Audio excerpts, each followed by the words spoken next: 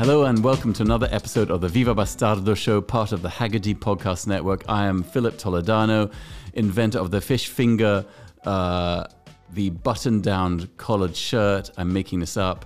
And I can't think of a third one. So let's get into our next guest, Carlo Borromeo, a genius car designer, Italian obviously, with a fantastic moustache, FYI. Creator of the Lancia Futurista, which is the Resto Mod Lancia Delta Integrale. Also designer of the Resto Mod 928 that's been doing the rounds on Instagram. So let's get into it.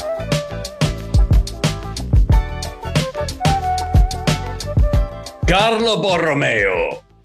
That's how I like to. Signor Entusiasta. I guess this is the official start of the podcast. So it worked for me. First of all, man, as always, I want to start off with some sort of fawning, toady, obsequious, knee groveling. Thank you for coming on the podcast. I'm honored and blessed. Especially blessed. That's right. So, well, first of all, I guess we should start off before the festivities begin. We should start off by: do you want to explain who are you and what do you do? Or do you want me to do it? I think you probably do a better job. Yeah, I can do it. You have a very short memory, so I wouldn't want you to mess it up. I could get confused. I could confuse you with someone else. Halfway through the podcast. Oh, it's Carlo. Wow. Oh, shit. So sorry, man. So sorry. I apologize. Yeah, so hi. My name is Carlo Borromeo. I come from Italy. No, I'm a creative director. Actually, I started my career as a designer, but I think the creative director moniker fits me best now. Did you not start at Ital Design? Did I read that somewhere?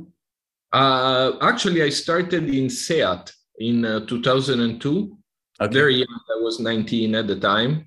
And you were designing cars for SEAT, is that right? I was wasting their time, honestly. At 19, I had no designing anything. But no, I ran away from home because my parents really wanted me to study economics, but it wasn't the thing for me. And so I went to live in Barcelona, as one does.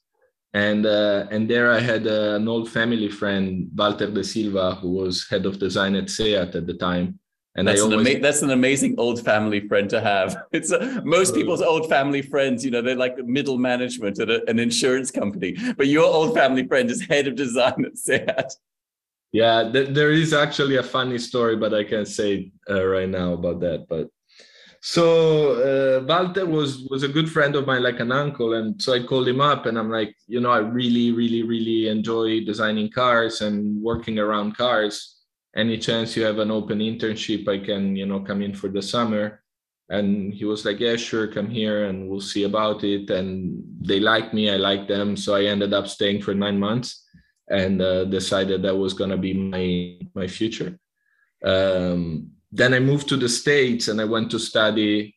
I wanted to go to Art Center Pasadena, but it was the early days of the internet for me. So I messed up on Google and I ended up applying for the Academy of Art in San Francisco. Wait a minute, you applied to the wrong place? I did. This is amazing. Realized after I got accepted. So that, you went to the first day of school and they were given a chef's hat and a set of kitchen knives. And you're like, oh, hang on a minute. Is this kind of. So I had a very lighthearted approach to my career back then. I didn't know any better. But the school turned out fine. I really enjoyed my years in San Francisco. I was going to start working in the US directly. Then the financial crisis happened and nobody seemed to be interested in renewing my work visa anymore. No one saw the genius that is Carlo Borromeo. Back to your country. And fortunately enough, I got picked up by Ital Design. So that's when Ital Design started, was actually after I graduated. And of course, that was the best school one could ask for. Because, did you see was the Commendatore still drifting around at Ital Design at that time? No, I actually have never seen the Commendatore in real life because by then it was like 2008, 9. Right. We should explain. Is Giugiaro Ital Design? Yes. So he a company founded in the 70s by Giorgetto Giugiaro. the Mac Daddy of Italian design. My favorite, I have to say, he's my favorite designer just because of the kind of cars he used to design. He's very strong in like the mid segment, hatchbacks, you know, the sort of stuff that young timers really excel at. Right. I feel, compared to the cars from the 60s, which was more like Grand Tourers and, you know, sports cars. So he did a lot actually as a designer to really innovate what cars were. You know, he kind of invented the monovolume, how you say it in English. It's like the one volume car, you know, like, singular volume. I don't know how you say it. I just made that up. I mean, I think we understand what I mean. And also the raised seat, like the fact that you didn't have to sit very low towards the ground was something he came up with. You know, he imagined that people don't want to lay on the ground when they're driving to which was, you know, it sounds kind of reasonable. You know what's interesting about you know what's interesting about inventions like that is that they are so commonplace now. People lose all context of how radical an idea that was 30 years ago or 40 years ago. Absolutely. And Giugiaro was a champion of that. You know, he was one of the few designers that would go past the style and manage to really look at the function of the car. So if wait, did you say pasta style, like fusilli? No, past, like after, you know.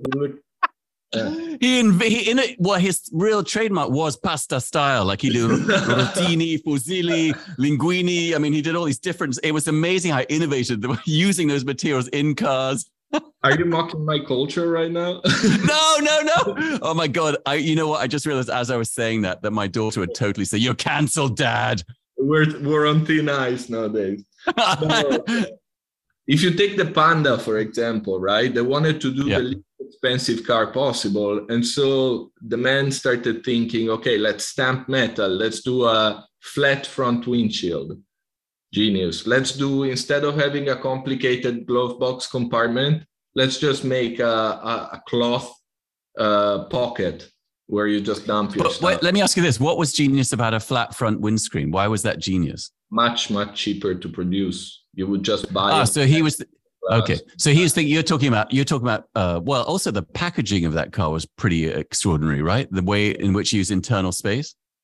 It was also thought to sleep inside. You know, it was a time when people had less money, less everything. So, you know, they took into account that somebody might need to sleep inside a Panda, so you could remove the seats and fold them flat. And I mean, it was really a work of genius, in my opinion. Probably the best Italian car ever.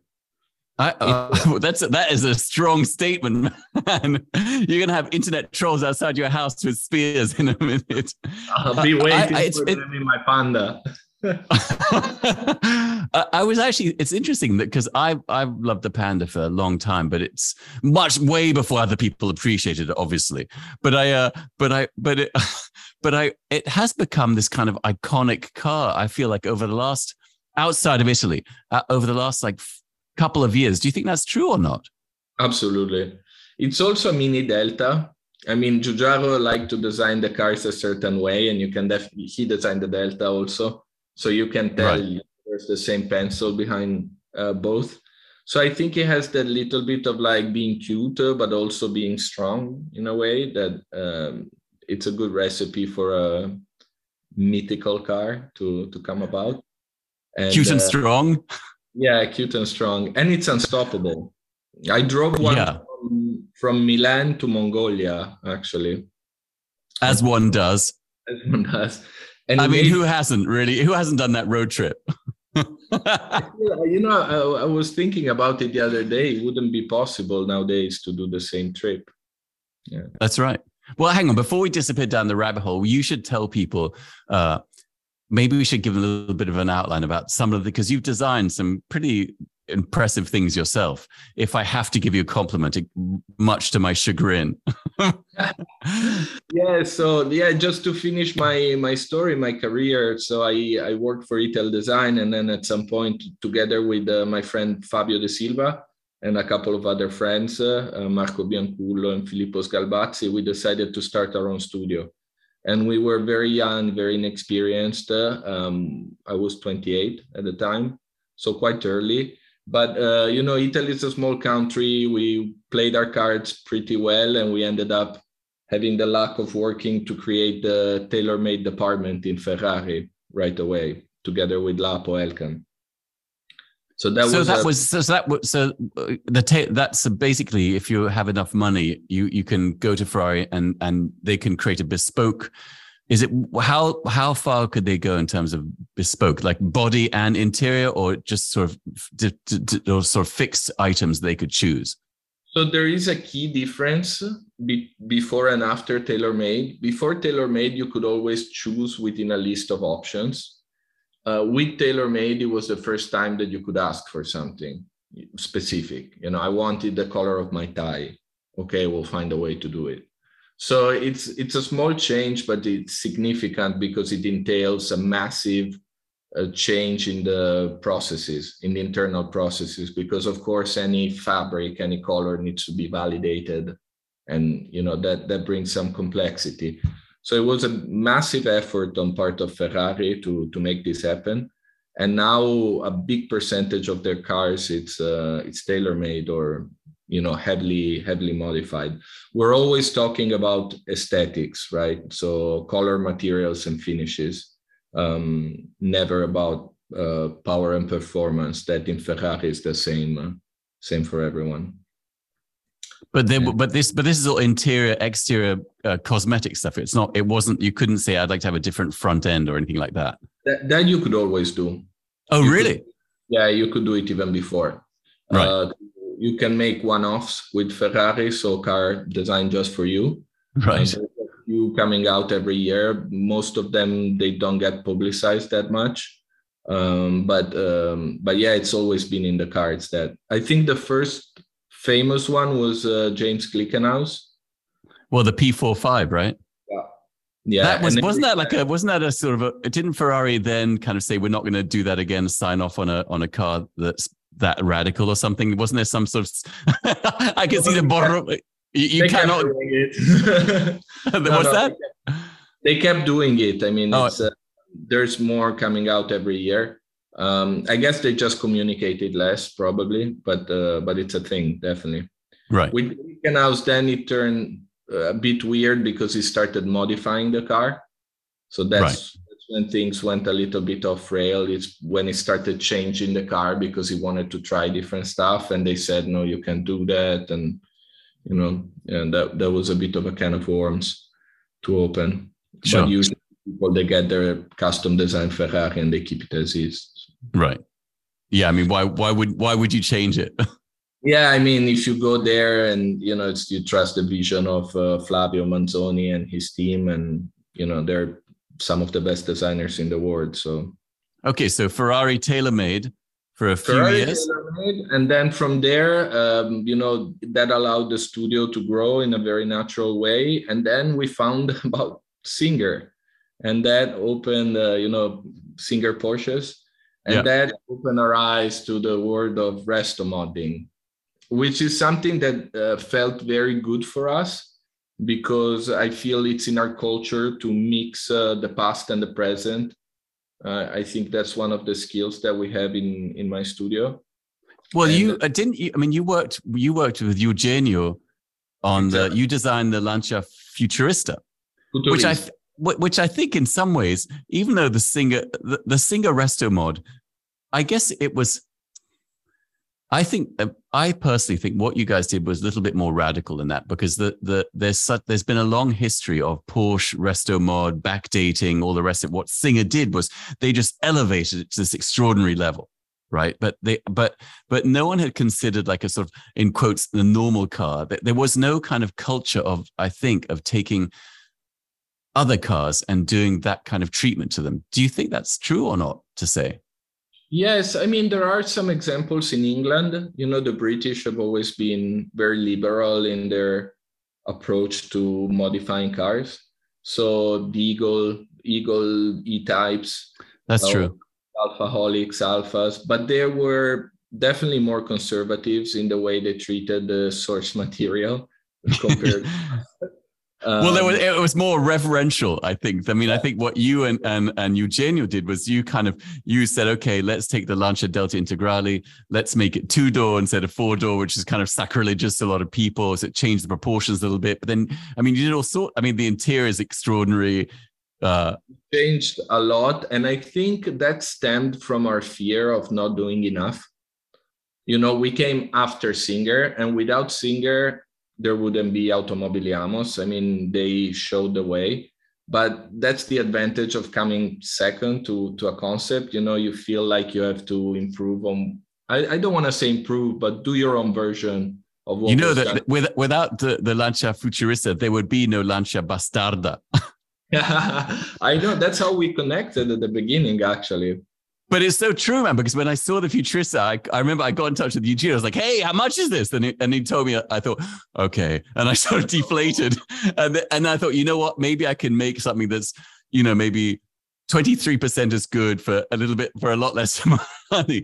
And that was really my inspiration, man. Like I took a car that had been already sort of adjusted, shall we say, in Japan. And then I didn't go anywhere nearly as far as you guys did, not even like 20% as far as you guys did, but it was really inspiring to see your car. I think because for me, the Futurista opened up the idea of, I think that one of the things, I've always grown up collecting classic cars, and one of the things that happens when you collect classic cars is this idea of originality. Like it's untouchable in some ways. There are things that are untouchable about cars. You don't fuck with the color. You don't sort of change, you don't change how many doors it has. There's some stuff you don't change. Like, you can rebuild the engine, et cetera, et cetera. But you don't really change the visual look of things.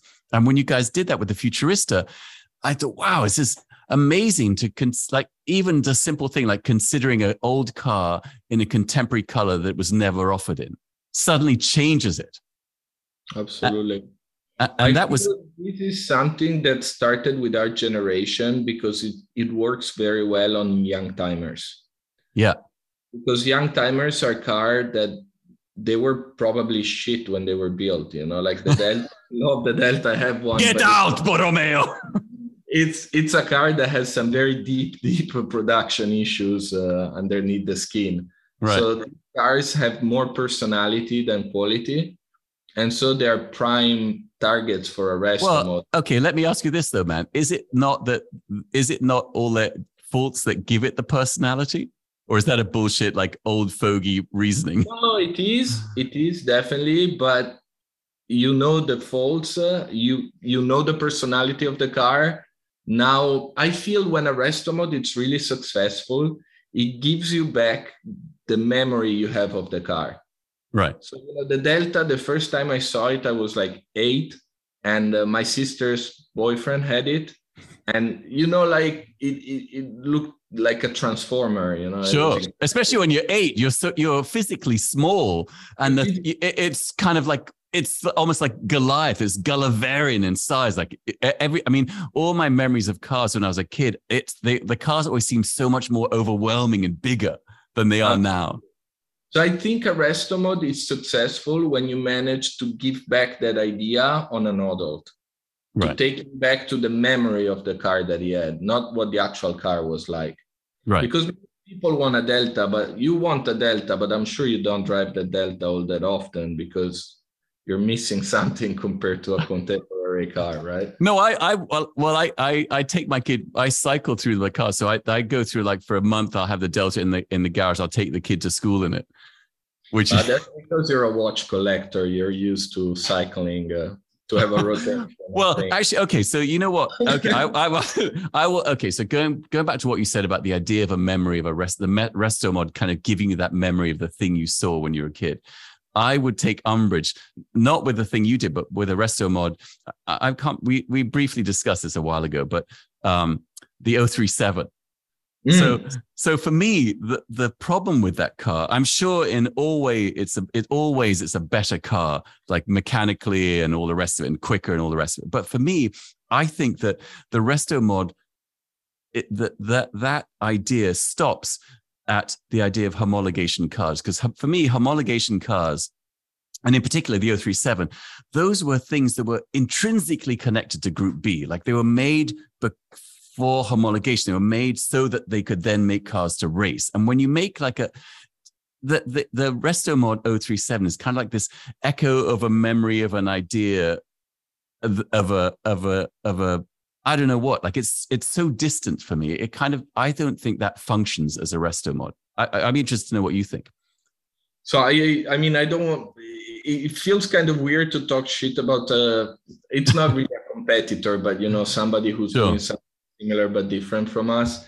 I agree with you in the sense that for me, what's really interesting about Resto Mod is working on production cars. So cars that have large numbers outside and being produced, and to take that and do what we said before. So take the soul, the identity of the car as we perceive it, as we remember it, and giving it a new lease on life. So that's what I'm interested in. It's a cultural exercise. I'm not because you're synthesizing nostalgia and memory. Absolutely, that's the key points of what we're doing, and I think it's also the key points of what is getting to our customers in the end, because you know most of them, they don't really care about how the car drives. I mean, it needs to drive very well, but the point is not, you know, doing the best time on a lap or anything like that. Right. It's just getting that analog. We call it the swan song of the analog car. So for us, it's like, how can we peak it? You know, how we but can but let me ask you this, man. I feel like every fucking day there's some like thing on Instagram, like, oh, we're resto modding this, I feel like there's just, I think you open this Pandora's box and it's a resto mod tsunami. And 90% of these things are just vaporware. They're not going to be real cars. They're just someone sort of done up an old car, so they've tweaked it in, you know, Photoshop or whatever it is. And I'm not saying they don't look amazing, but I'm having slight resto mod fatigue. What do you think about that?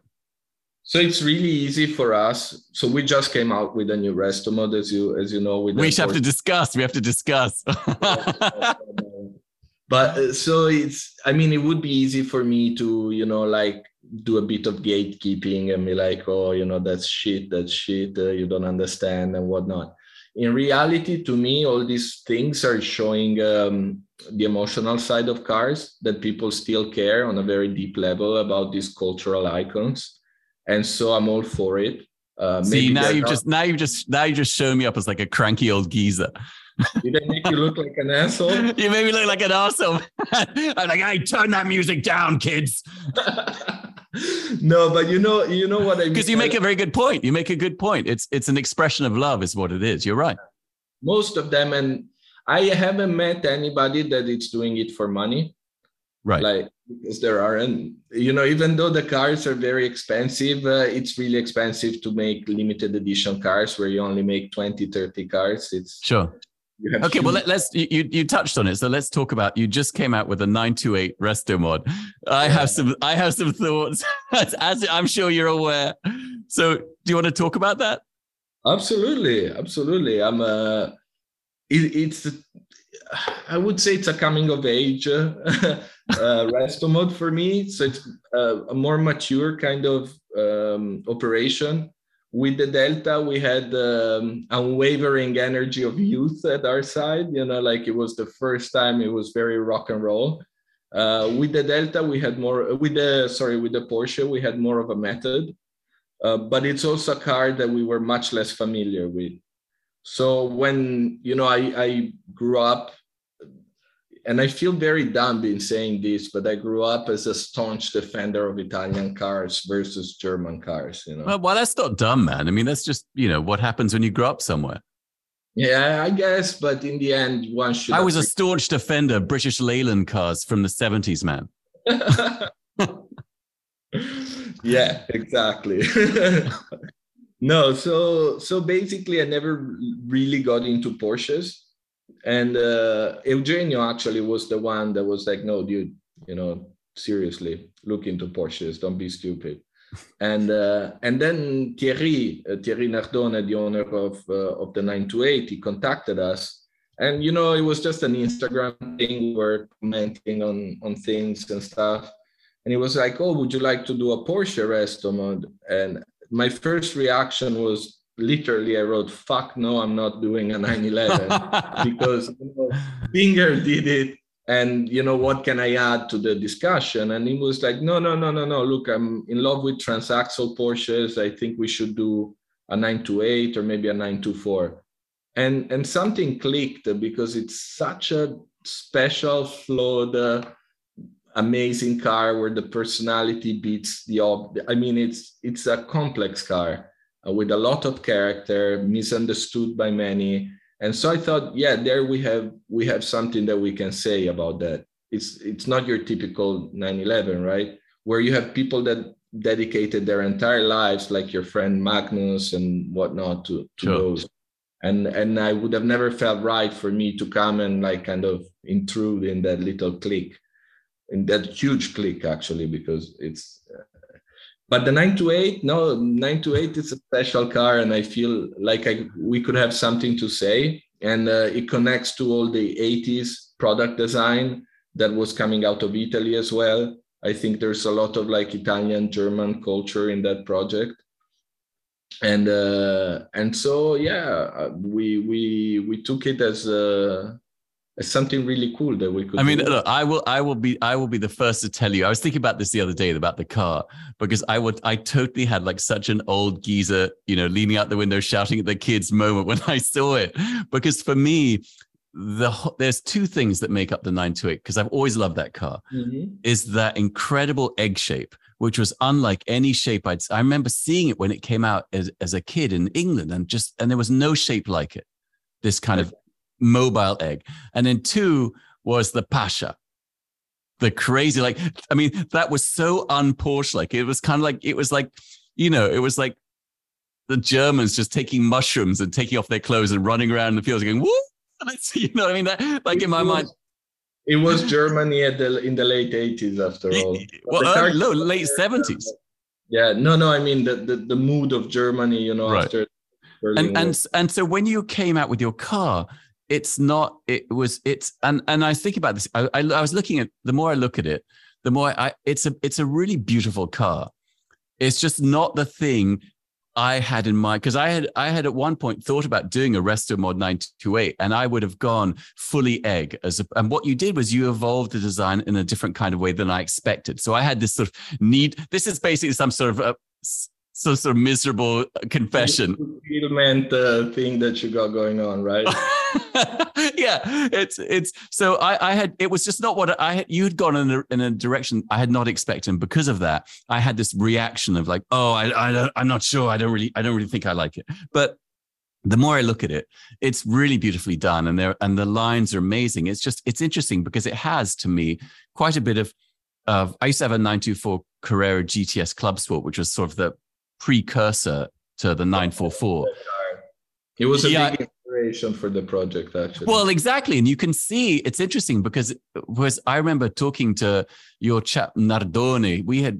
He had initially gotten in touch with me about that car, and he was saying he wanted to do a 924 Carrera GTS Resto Mod.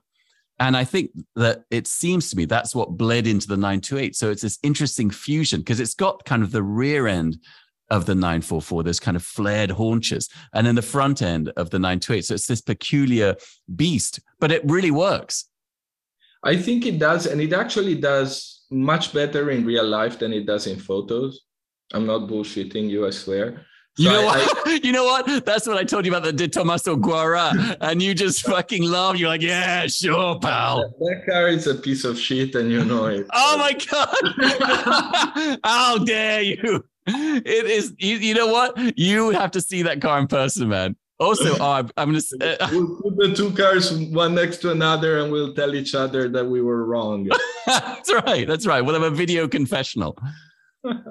No, but so I take your 2 points. The egginess, I agree, but if you look at it in real life, it's still eggy. It's still like you still have that feeling of egginess, at least the way I see it. And on the Pasha, actually, it's funny that you mentioned it.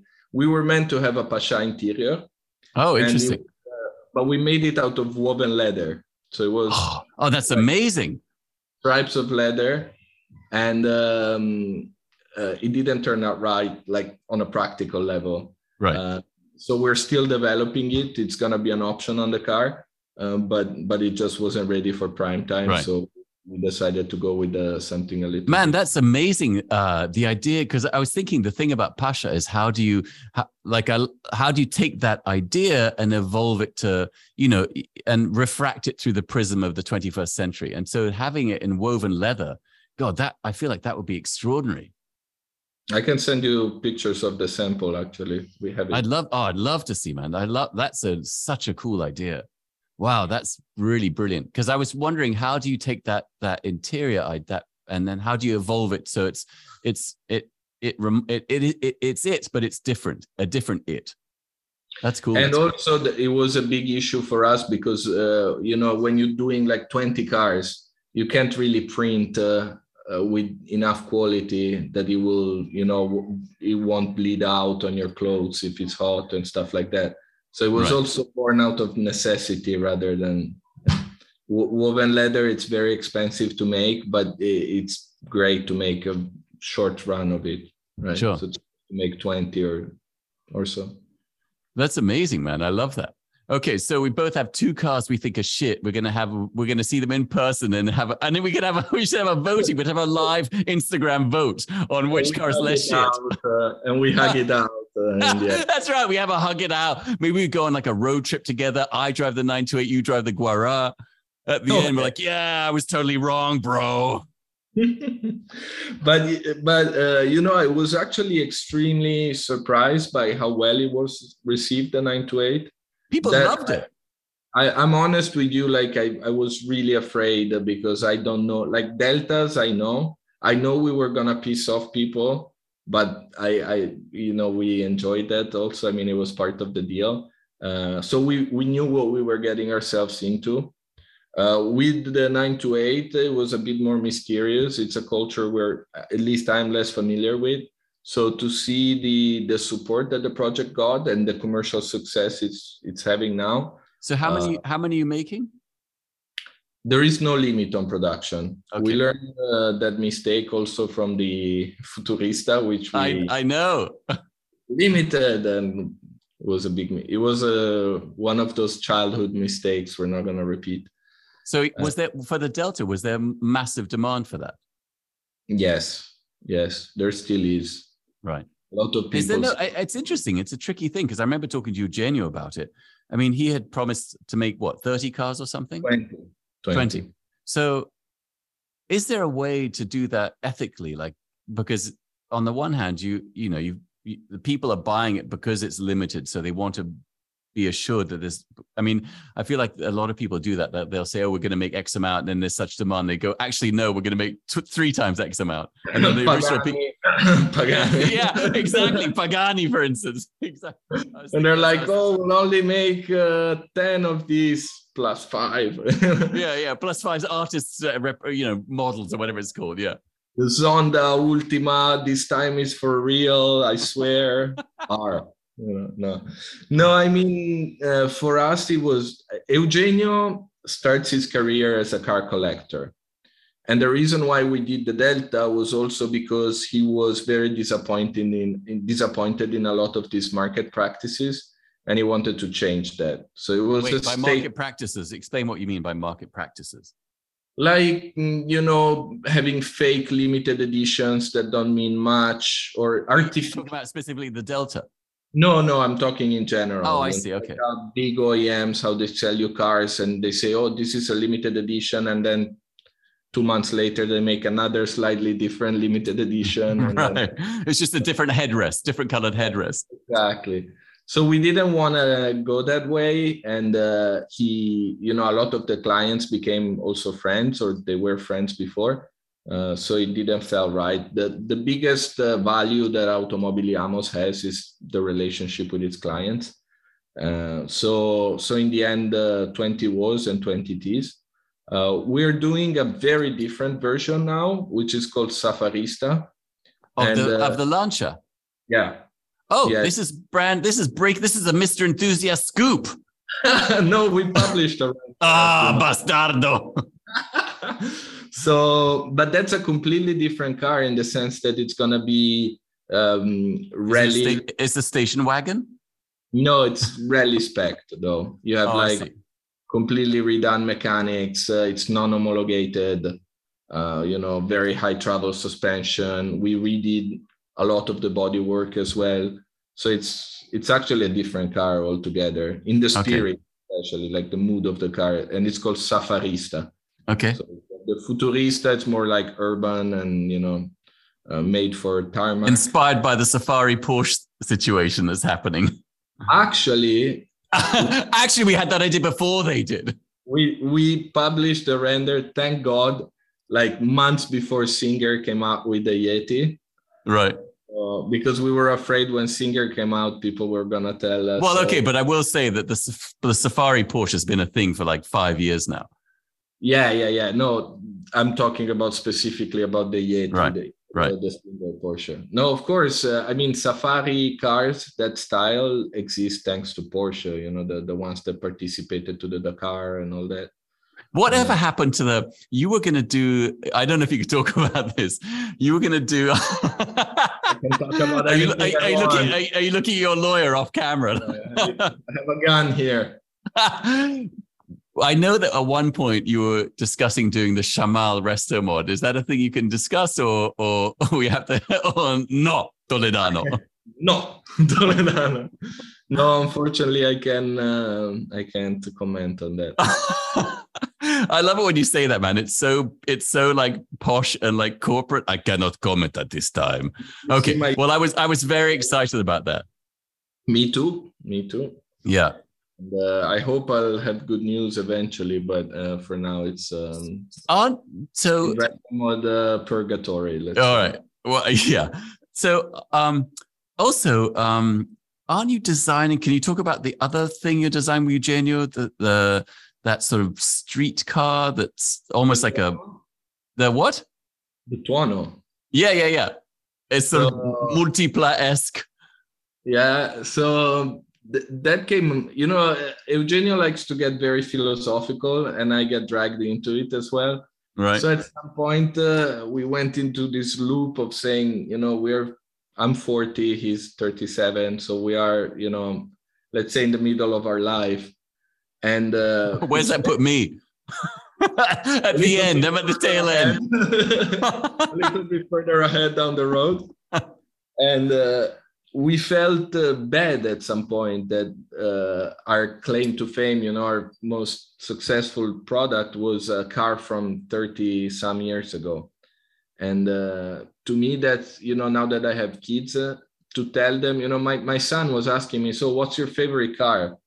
And it felt shitty to tell him it's a car from 30 years ago because it's kind of like admitting that we're not doing anything cool these days.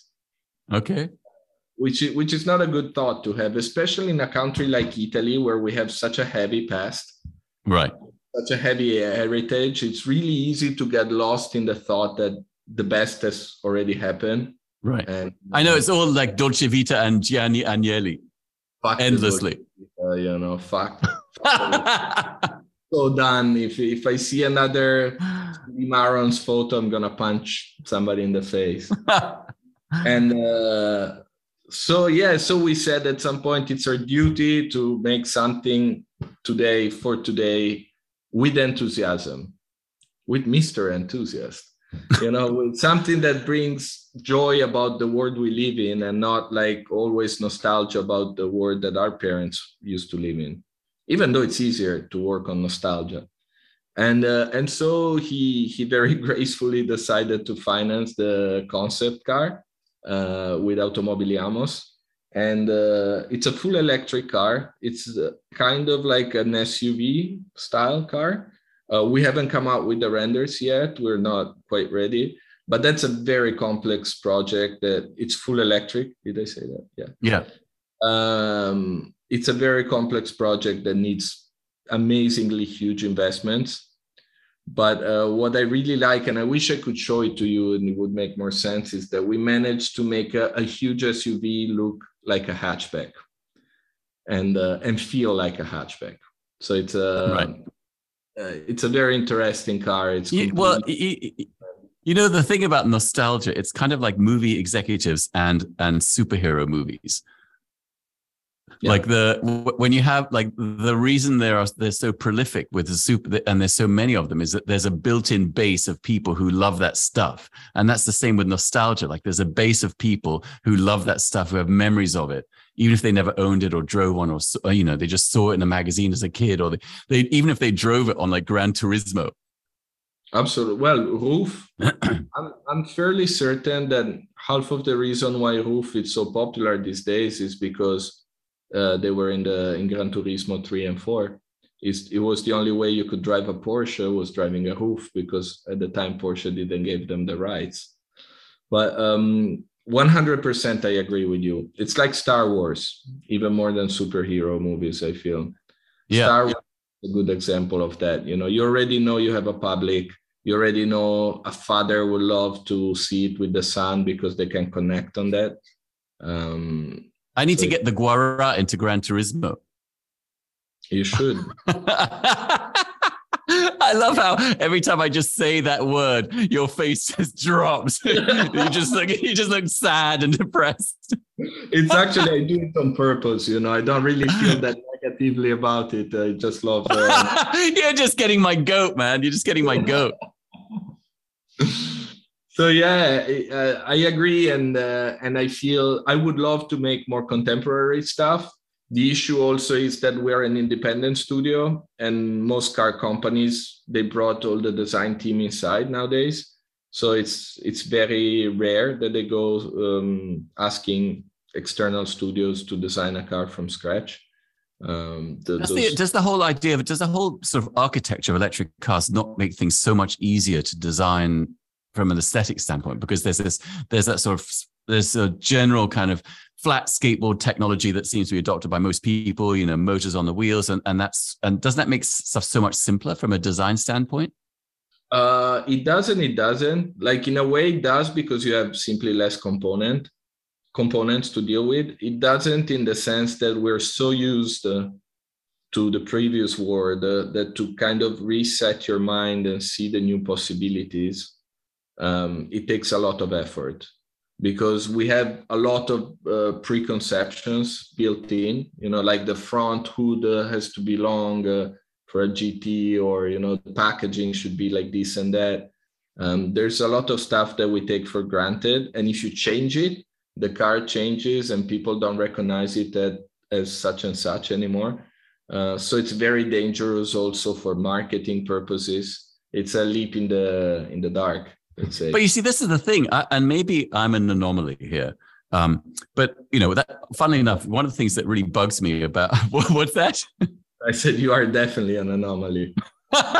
Yeah, maybe not in a good sense either. But one of the things that always bugs me about electric cars, and I totally understand.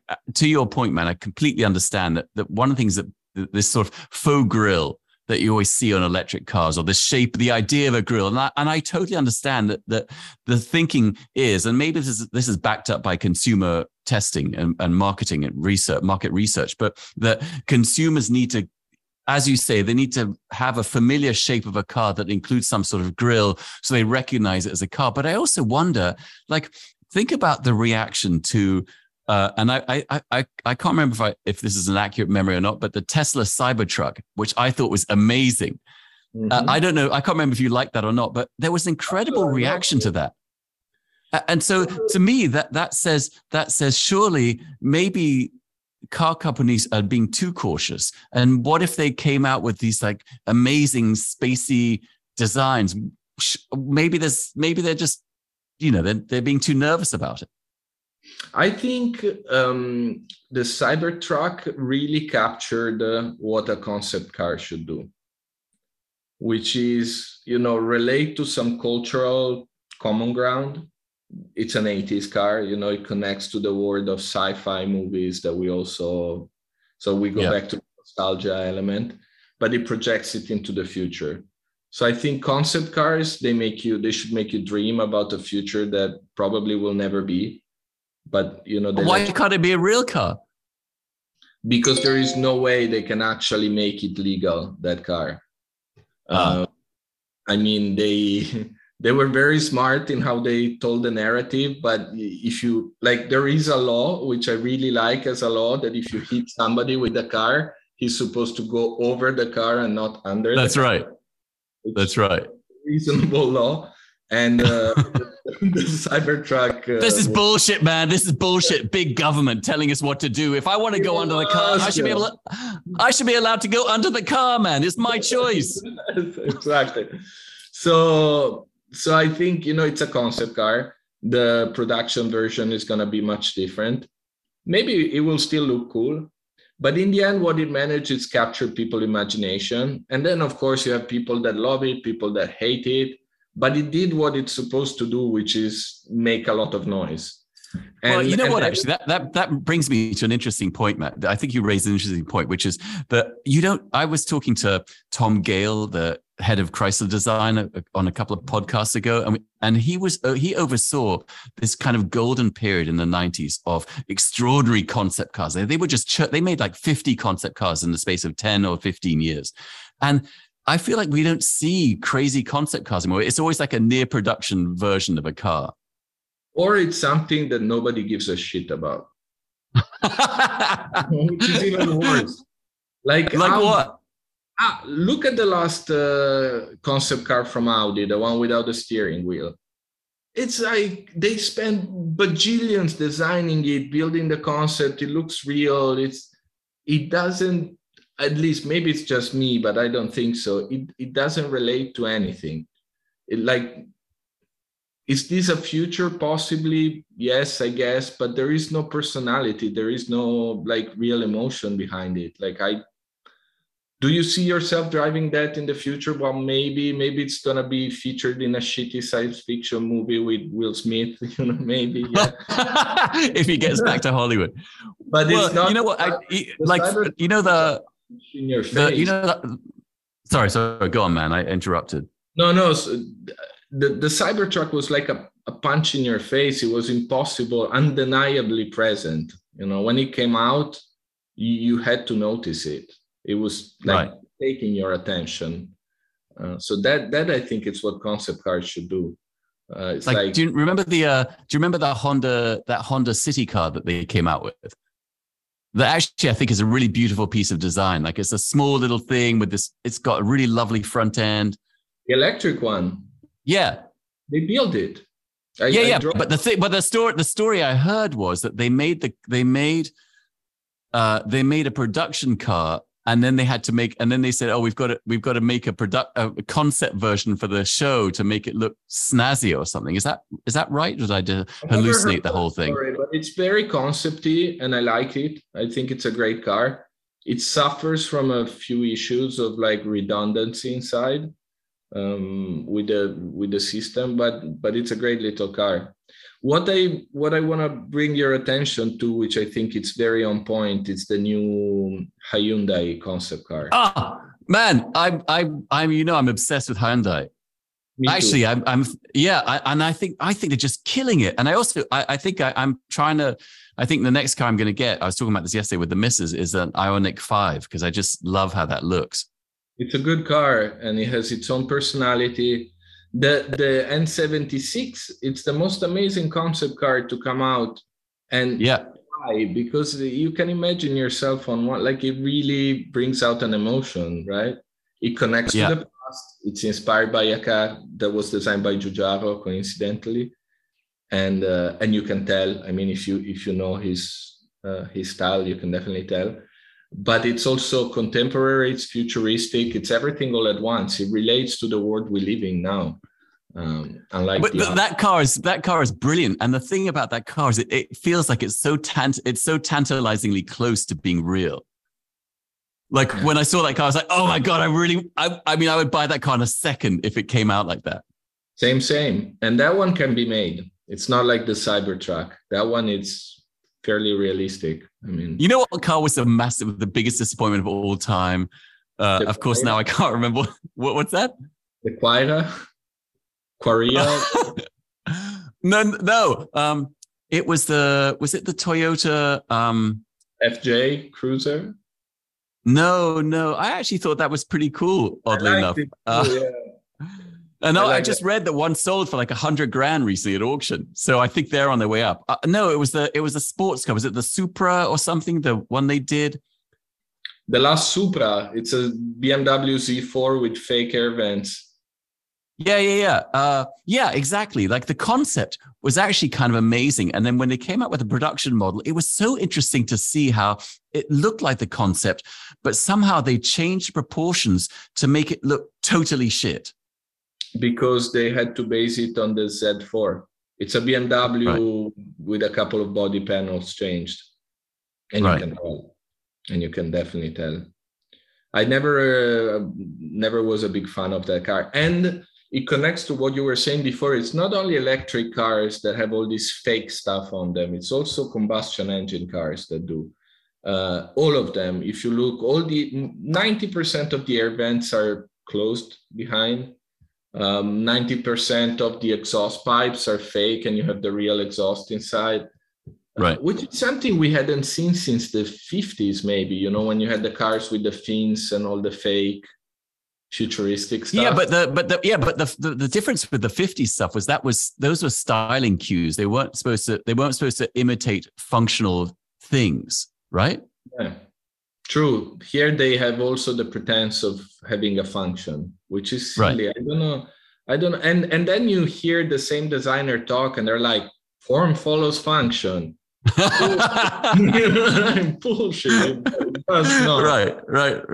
It's so true. Not nowadays. It's most of it's pure style. Right. So you know what's ironic is it's pure style, but it's not stylish. Yeah, it's styling, I guess. Right. So what are you designing? Are you designing any new cars now that you can discuss, or you cannot comment at this time? We might or might not be working on a new resto model. Okay. More extreme of the previous ones. So with a. Well, wait, hang on a minute, man. You can't just dangle that out there. Can you Borromeo? What? I don't know if I can. I'm thinking if I get in trouble for saying it. It has the name of a bull. Okay. All right. Well, look, that sounds very exciting. Name of a bull. Okay. But we're really enjoying the process. I think it comes well. After the 928, it was a beautiful, whatever you think about it, we're convinced that we got something. I love that car. Okay, let me ask you this, man. What is your most what is your most favorite part of the whole process? For instance, I can tell you as an artist, the purest part for me is the dawning of when an idea crystallizes in my mind. It's a physical sensation of like excitement and joy. So what's the most exciting? Is it like seeing the finished product? Is it coming up with the idea? What's the most exciting part of that creative process? Definitely the beginning, the very beginning.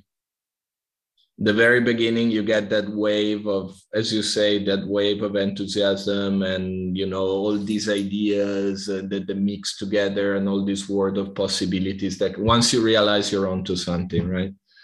So that's the part I prefer because it really lets me like fly with my head and really get into it. Then it becomes a struggle at times, and usually I get the pleasure of it back when it's out. So did you when you did the Futurista, did you think it would have the reception it had, and same for the 928, or you had no clue? No, the Futurista, we expected a bloodbath. Like we were really scared. We were really scared about it. It was we were also much younger. And we never. Well, I understand that because you were fucking with with something that had like maniacal followers. It was. Delta people are cult people. Man, imagine this. I worked for Giugiaro. Like I know both Giugiaro's father and son. Like they're good friends of mine. And Fabrizio was not happy. So it was really? Giorgetto was fine with it. Fabrizio less so. And this is so interesting. So let me ask you this, man. Did you Did you show the stuff to those guys as you were doing it? No, no, because I didn't want to have, I didn't want to get confused. I wanted to follow our inspiration and our thinking. But what happened is that when we showed the car for the first time, it was at Grand Basel in Basel in Switzerland, and they were both there. So the night before, they came to see the car. And, oh my God! Holy shit! This is amazing. This is an amazing story, man. Yeah. I mean, this is like a trouser-changing situation. Yeah, code brown all over. But so what happened? No, they were very gracious about it, especially Giorgetto. He, like the guy has been named designer of the century. Like he floats. He doesn't walk anymore. So kind of right. I guess when you're designer of the century, you can be gracious. It's like he was very gracious about it, and that gave us some confidence. And then the next day, the project came out, and out of a very complex alchemy of factors, it got received super well, and of course, it's a big. Man, I mean, it took over that car. I mean, I have to say, man, you've had pretty good success. The Futurista and the 928 took over the internet when they came out. Yeah, I want to say we have a master plan for it. There's definitely a good share of luck involved in that, in the virality of these things. Well, I don't know, man. I think you've been pretty smart in that you've taken objects that are well embedded within popular culture, that are well loved, and you've done good things to them. I guess we are also very lucky with the 928 that we had the support of Type 7. Right. They were the first to launch the news because we didn't have like a big, how you call it, a big stage like Grand Basel was. And Type 7 decided to run the news of the car, which did you give them an exclusive or something? Well, we tried to. So we sent them the press back, and we told everybody else, at least 6 hours, don't publish anything. And then as soon as Type 7 published, everybody else started publishing, and so the journalists were calling me and come on, don't be an asshole, everybody's republishing Type 7 photos, and so after a couple hours we were like, yeah, go ahead, publish it all. And it really happened in a very massive way. And then we got lucky that we were invited by Yorgo to Goodwood. Who? That was Yorgo. He's a French Greek designer. Also, okay. Who would love it? Yorgo. Yorgo, it's amazing, and he was curating the space for Mr. Porter in Goodwood. Oh, that's right. And we had never met each other, and in late May, he calls me and it's like, can you send us a Futurista? And I told him, look, there is already a Futurista going to be there in another stand, so I cannot make the competition to that one. He's like, shit, I really wanted that car in the stand. I was like, I have something that nobody has seen yet, And I showed him. As it turns out. This a beautiful alignment of stars. And so they invited us, and it was great because we launched it on June 10th, and the hype grew and grew and grew. And then on the 22nd, we were in Goodwood. So we had a ton of people that were coming just to see the car. Hear it's actually a lot better in person, the car. It is. Depends which much like person. Much like the Guara. God, I don't know, man. I feel like you're kind of living the dream.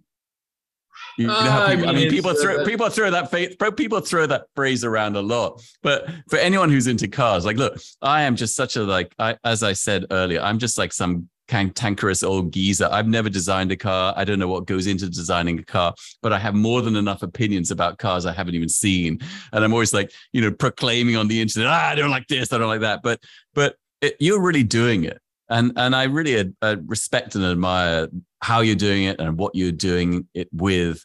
It's exciting, man. It That's the definitely. last time that's the last time I'll ever say anything nice to you, by the way. Well, I'll hold it dear to my heart, and this is recorded. I'll have it on Spotify, and I'll make my kids listen to it every day. See what Signor Entusiasta said about Daddy?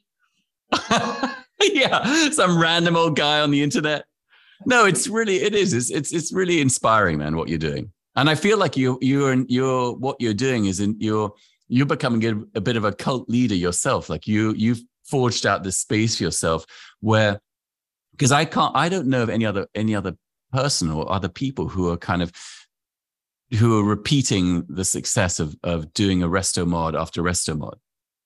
I guess. Well, Singer is, but they also but that's singular. Yeah, that's one thing. You're doing different cars every time. Consider that I'm not a one-man show. Whenever I talk in plural, not because I know. I'm full of myself, but I have like a big team of people that are really, really badasses at what they do. And I mean, don't forget that I'm head of headrest design for Borromeo de Viva. No, you're head of. Oh, that's right, the clock. Head of dashboard clock design. No, but we should explain to people. What you had said to me. It's part of the Shaman. Oh, it's part of the non-disclosure. It's under. All right, it's under the NDA. I was so excited to be part of it. And you're like, yeah, you could do the dash clock. It would have been glorious. It would have been glorious. But yeah, sorry, I just wanted to say, actually, the best part for me is the community of people I interact with. So that's what makes it really valuable. And I think it's something that you see in the end result is that we have fun. The thing that people love the most about the Delta is the levati. So we, right. On the high beams, we wrote levati, which means get the fuck out of the way in Italian, which is convenient, right. Like a short word. But to decide that, it was just, we were bullshitting in front of the computer with Marco, one of the head of design at the studio. And we just called Eugenio and we were like, hey, can we do this? And he was like, hell yeah, you should, And to have that streamlined process, it's right. amazing. Well, also, you know what? It's interesting because this I find in making art or making anything, it's often the kind of off the cuff ideas that are a little bit harebrained that people notice the most. Do you know what I mean? Does that make sense? If you manage to get them through, because with car companies, you have so many layers of approval and opinions, and that all this kind of how you call it, instinctiveness. Right. It gets committed out of the design, doesn't it? 100%. That's why I love seeing stuff like the Hyundai, because can you imagine explaining that to a CEO? So we're gonna do a 70s car, but it's hydrogen powered and it looks kind of real, but it's not. It's not something. Well, I tell you, man, I have the same regard for car designers as I do for film directors, because both endeavors require so many people to be on board and to understand the vision and to share the vision and to have courage to get the vision through intact. That when amazing movies come out or when amazing car designs come out, it's a fucking miracle, because there are so many people who are afraid and unwilling to take that leap. So when things do come out, they're amazing. It's extraordinary to me. It's I never thought about it that way, but you're 100% right. Of course I'm right. Of course you are. Hey. Yeah, no, it is. It's a miracle, man. Like you say, the Hyundai thing, because I worked, as you know, I worked for 10 or 12 years in advertising and on the creative side. And it was like a 12-year long argument. Basically, you're always trying to go, no, but you have to understand this is how it's going to be. And you have to persuade the creative director. You have to persuade the client. You have multiple clients to persuade. You have to persuade the director. All these people have to see the thing that you're trying to talk about. And so it's kind of amazing when things emerge unscathed. And you can always see when something started well and ended up terribly. And it got committed. Yes. You can definitely see it. Once you've been in the industry for a while, you start seeing it, and it feels so painful when you do, it's like, Well, can you think of an example of a car that's come out? Well, I know you don't like to savage other people, but I enjoy a good savaging. I'm trying to think about something that fits without offending anybody, but most of these guys are my friends. Don't make me look like an asshole. All right. I'm really trying to make you look like an asshole, man. Any BMW of the past 20 years, maybe? Yeah, I guess so, right? It is fascinating. What are they doing in BMW? I have no idea. I feel like the last great thing they designed was the 850. To me, it's the E46 M3. Yeah, okay. That's peak car in general. I really have to hand it to them. After this angle came about, I lost it. The Gina was still genius, though. You remember the what? Gina? The Gina, the car with the body made of fabric. Oh, yeah. I love that car. Yeah. That was amazing. Absolute genius. Genius. That was fantastic. Yeah, that was so radical. It was incredible. And I also love, there was a little bit of an innuendo in the name and and all that. But that's like, I remember when I was in college by the time it came out, or almost in college, and that showed me the way that like original mind-boggling car design would still be possible. There was still something left to do in that sense, where you can really like come out of the, out of the left field. Is that how you say? Yeah. Do something like completely that catches everybody off guard. So do you think Hyundai is the only people doing that now, inspiring young people to be car designers? Yes, I think they're doing it better than everybody else. I think other people are trying in varying degrees, but definitely Hyundai are, and this could be broadened as Korea.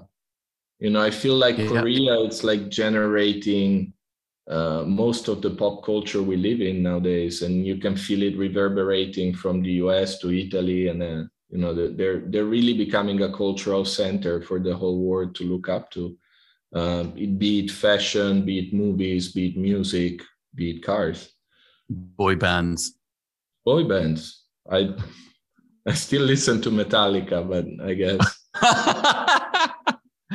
So I guess that because of all the things you've created, I mean, obviously in life, the formula is that if you're successful in creating stuff, eventually it ends up you having to work much less for work, in the sense that people start coming to you.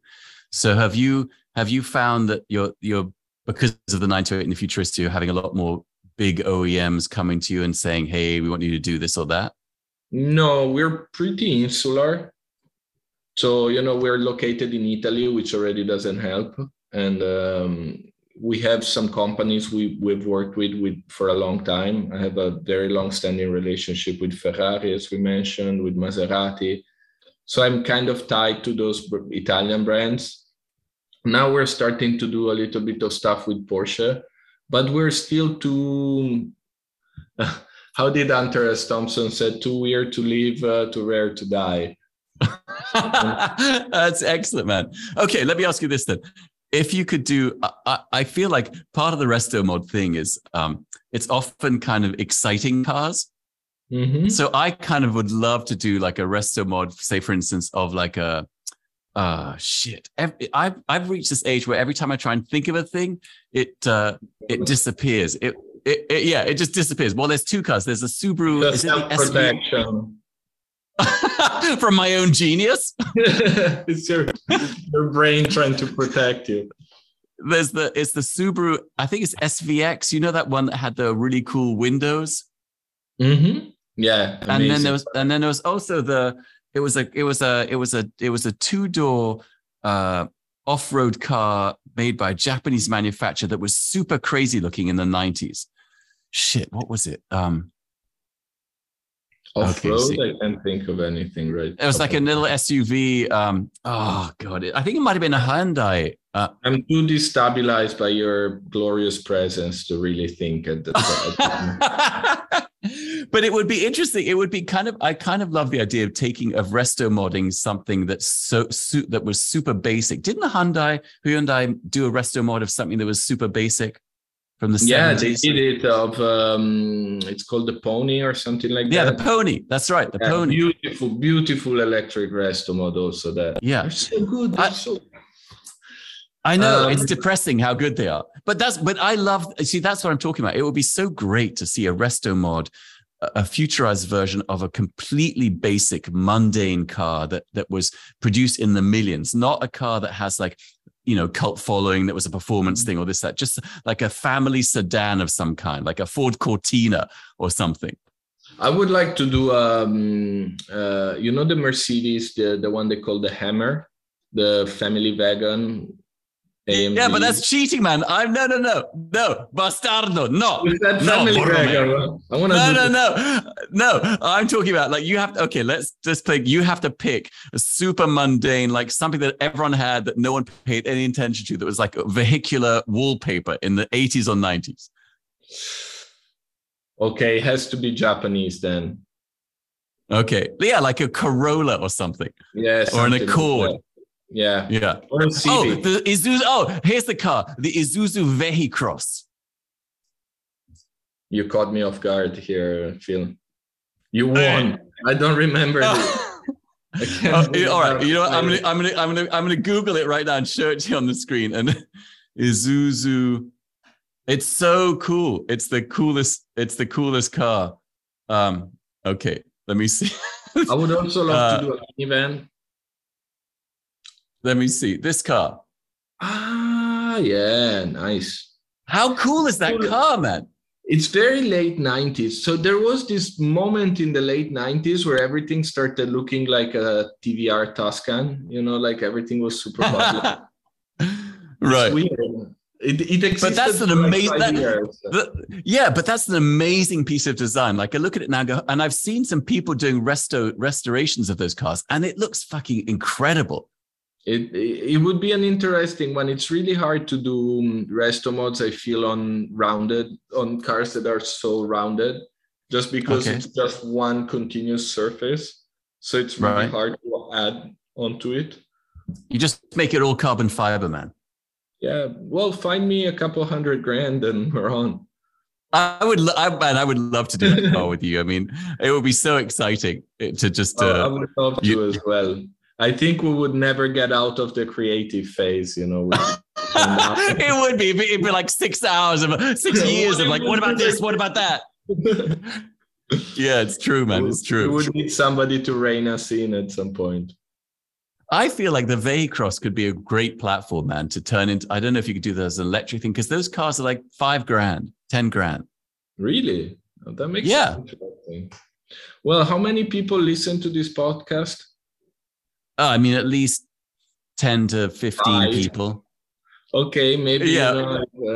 If anybody wants to finance the project, we have we have all the team ready to go. So there are people on the phone standing by to take your call. Exactly. Like at auctions, That's right. Offers more. No, ready to go. I mean, I would love to do something with my idea to become a car designer started in early 90s.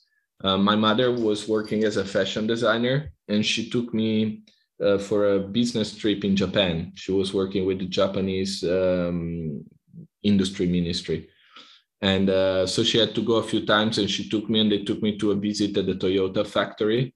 And I got so blown away by what I saw there that that's where the idea got in, the inception of the idea got into my head of being a car designer. So to me, Japanese culture, it's like my, the thing I love the most about my childhood.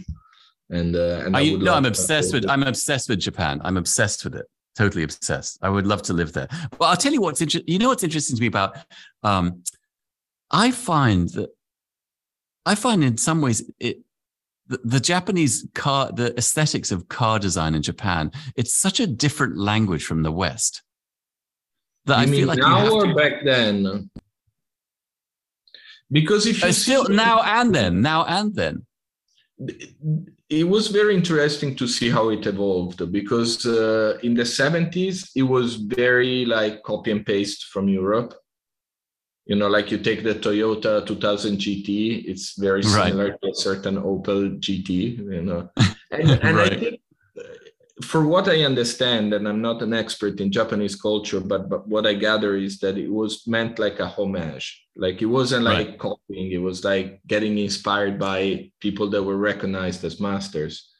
And then what I loved is to see it evolve and, like developing its own language, its own references. And then in the 80s and 90s, and I feel like in the 90s, it's when it really started getting interesting.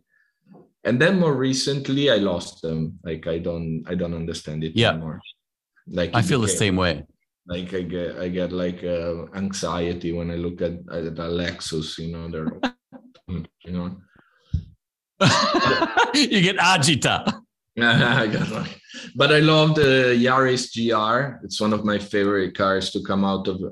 It's like a modern day Delta. Really, it is. But you know what's interesting? Like you look at that car, and it's odd because it's not really attractive in any kind of conventional way, right? But the Delta wasn't attractive in a conventional way when it came out. I guess so. It's gonna become attractive once we get used to it. I think it's funny how design works that way, though, right? There's some design that you kind of just have to, like the Guara, for instance. You have you have to look at it. You have to absorb. You have to. It's funny. Like there are some designs you look at them and go, "Oh, that's beautiful" right away. Like the Hyundai and whatever that was, and then the Yaris. There's things you have to see. You have to kind of, you have to get used to them. You have to see it again and again and again, and then you begin to understand. To me, it's like that with music. Like music, it's something you either love an album right away, or you think it's shit, and then for some reason you listen to it 3 times and then it clicks and you start getting it. And this is something I'm always amazed by. Go on. It's something about the process. Music, it's always very much involved in what we do. So when we start, especially with resto mods, we first create a playlist. Interesting. Yeah, and because you have to reference an era, mood, so it's really important for us to like get into it on a cultural So what, level. for the Delta, were you just blasting like Lionel Richie, Dancing on the Ceiling? Man, I made the best 80s playlist on earth. No, you have to. That's a strong statement. You should make it available. Come on, you have to back that up and make it available. Just look Automobiliamos by Borromeo de Silva on Spotify. It's there for everybody to enjoy. And it's actually, I will never say that we designed a great car, but we definitely made a great fucking soundtrack. That's amazing, man. That is amazing. I was going to say, the thing that I find interesting about that, there's that click that happens when you don't get something and then you do get something is, that happens to me often with watches, I guess, but is that and when the click happens, I always am slightly shocked that I didn't get it before. Do you know what I mean? I always think, how could I have not seen this? And now suddenly I see it. What's the thing that made me see it versus 2 weeks ago, I didn't see it? It's true. It's crazy because it's one of the few proofs you have of change. Usually you're right. We don't realize that we're changing. But for example, I changed my taste changed a lot in the last 10 years. I used to hate vegetables. Now I only eat vegetables, that kind of right. stuff. But it happens over a very long time. These things can happen 1 minute to another. And it's very interesting. It's like Rocky said, if you can change and I can change. You remember? No podcast is complete without a quote from Rocky IV. True. But you know what else is interesting? And maybe it's because I'm an old geezer, but I think that what happens as you get older is you become accustomed to the idea that you kind of know yourself and you understand yourself. And then when I repeatedly have these experiences like, oh, I didn't see how genius it was, and now I do, I think, oh, I really don't understand myself at all. It's true. I guess we're... To quote Rocky 2, I will break you. Should we just end the podcast on that? You just broke me, actually. I'm staring in the vacuum, thinking about that. You were. You just went off. I see. I just broke you, Borromeo. Look, man, we've been talking about almost 2 hours, so we probably should put it to a close. But man, it was such a delight having you on, man, and I really appreciate you coming on. I still don't believe the Viva is a good car, but. Wait, okay, let me just say, we'll just finish this up. I need to get to the bottom of this. What you're talking about, like how it drives, how it looks, or everything? I have no idea about how cars drive. I'm the one with the colored pencils. Okay, I will say that in person, it's very impressive. And in pictures, from some particular angles, it looks super odd. But in some ways, it's not. I'm just taking the piece at this point. I don't really believe in what I'm saying. I'm just doing to it's my mission, man. It's my mission. By the end of the year, I want you to be making me an all cash offer for the Guara. Actually, I'm coming to New York in October. Oh, amazing. Sorry. Oh, God, sorry. Right. I ruined the whole podcast. We have to start from scratch, man. Look, anyway, in conclusion, man, thank you again, Carlo, for doing this, man. I really appreciate it. It was great to see you. Great to talk to you, man. And I'll see you in October. And you'll see me in October. Best get ready. I want the Jaguar ready. Oh, you can drive it. I'll let you know when I land, okay? You come and get me. Oh, then you know what? Then just pack like a small, like a fanny pack. There's no space for anything else in the Jaguar. All right. Thanks again, man. Great seeing you as always. Likewise, man. Thank you. Ciao, man.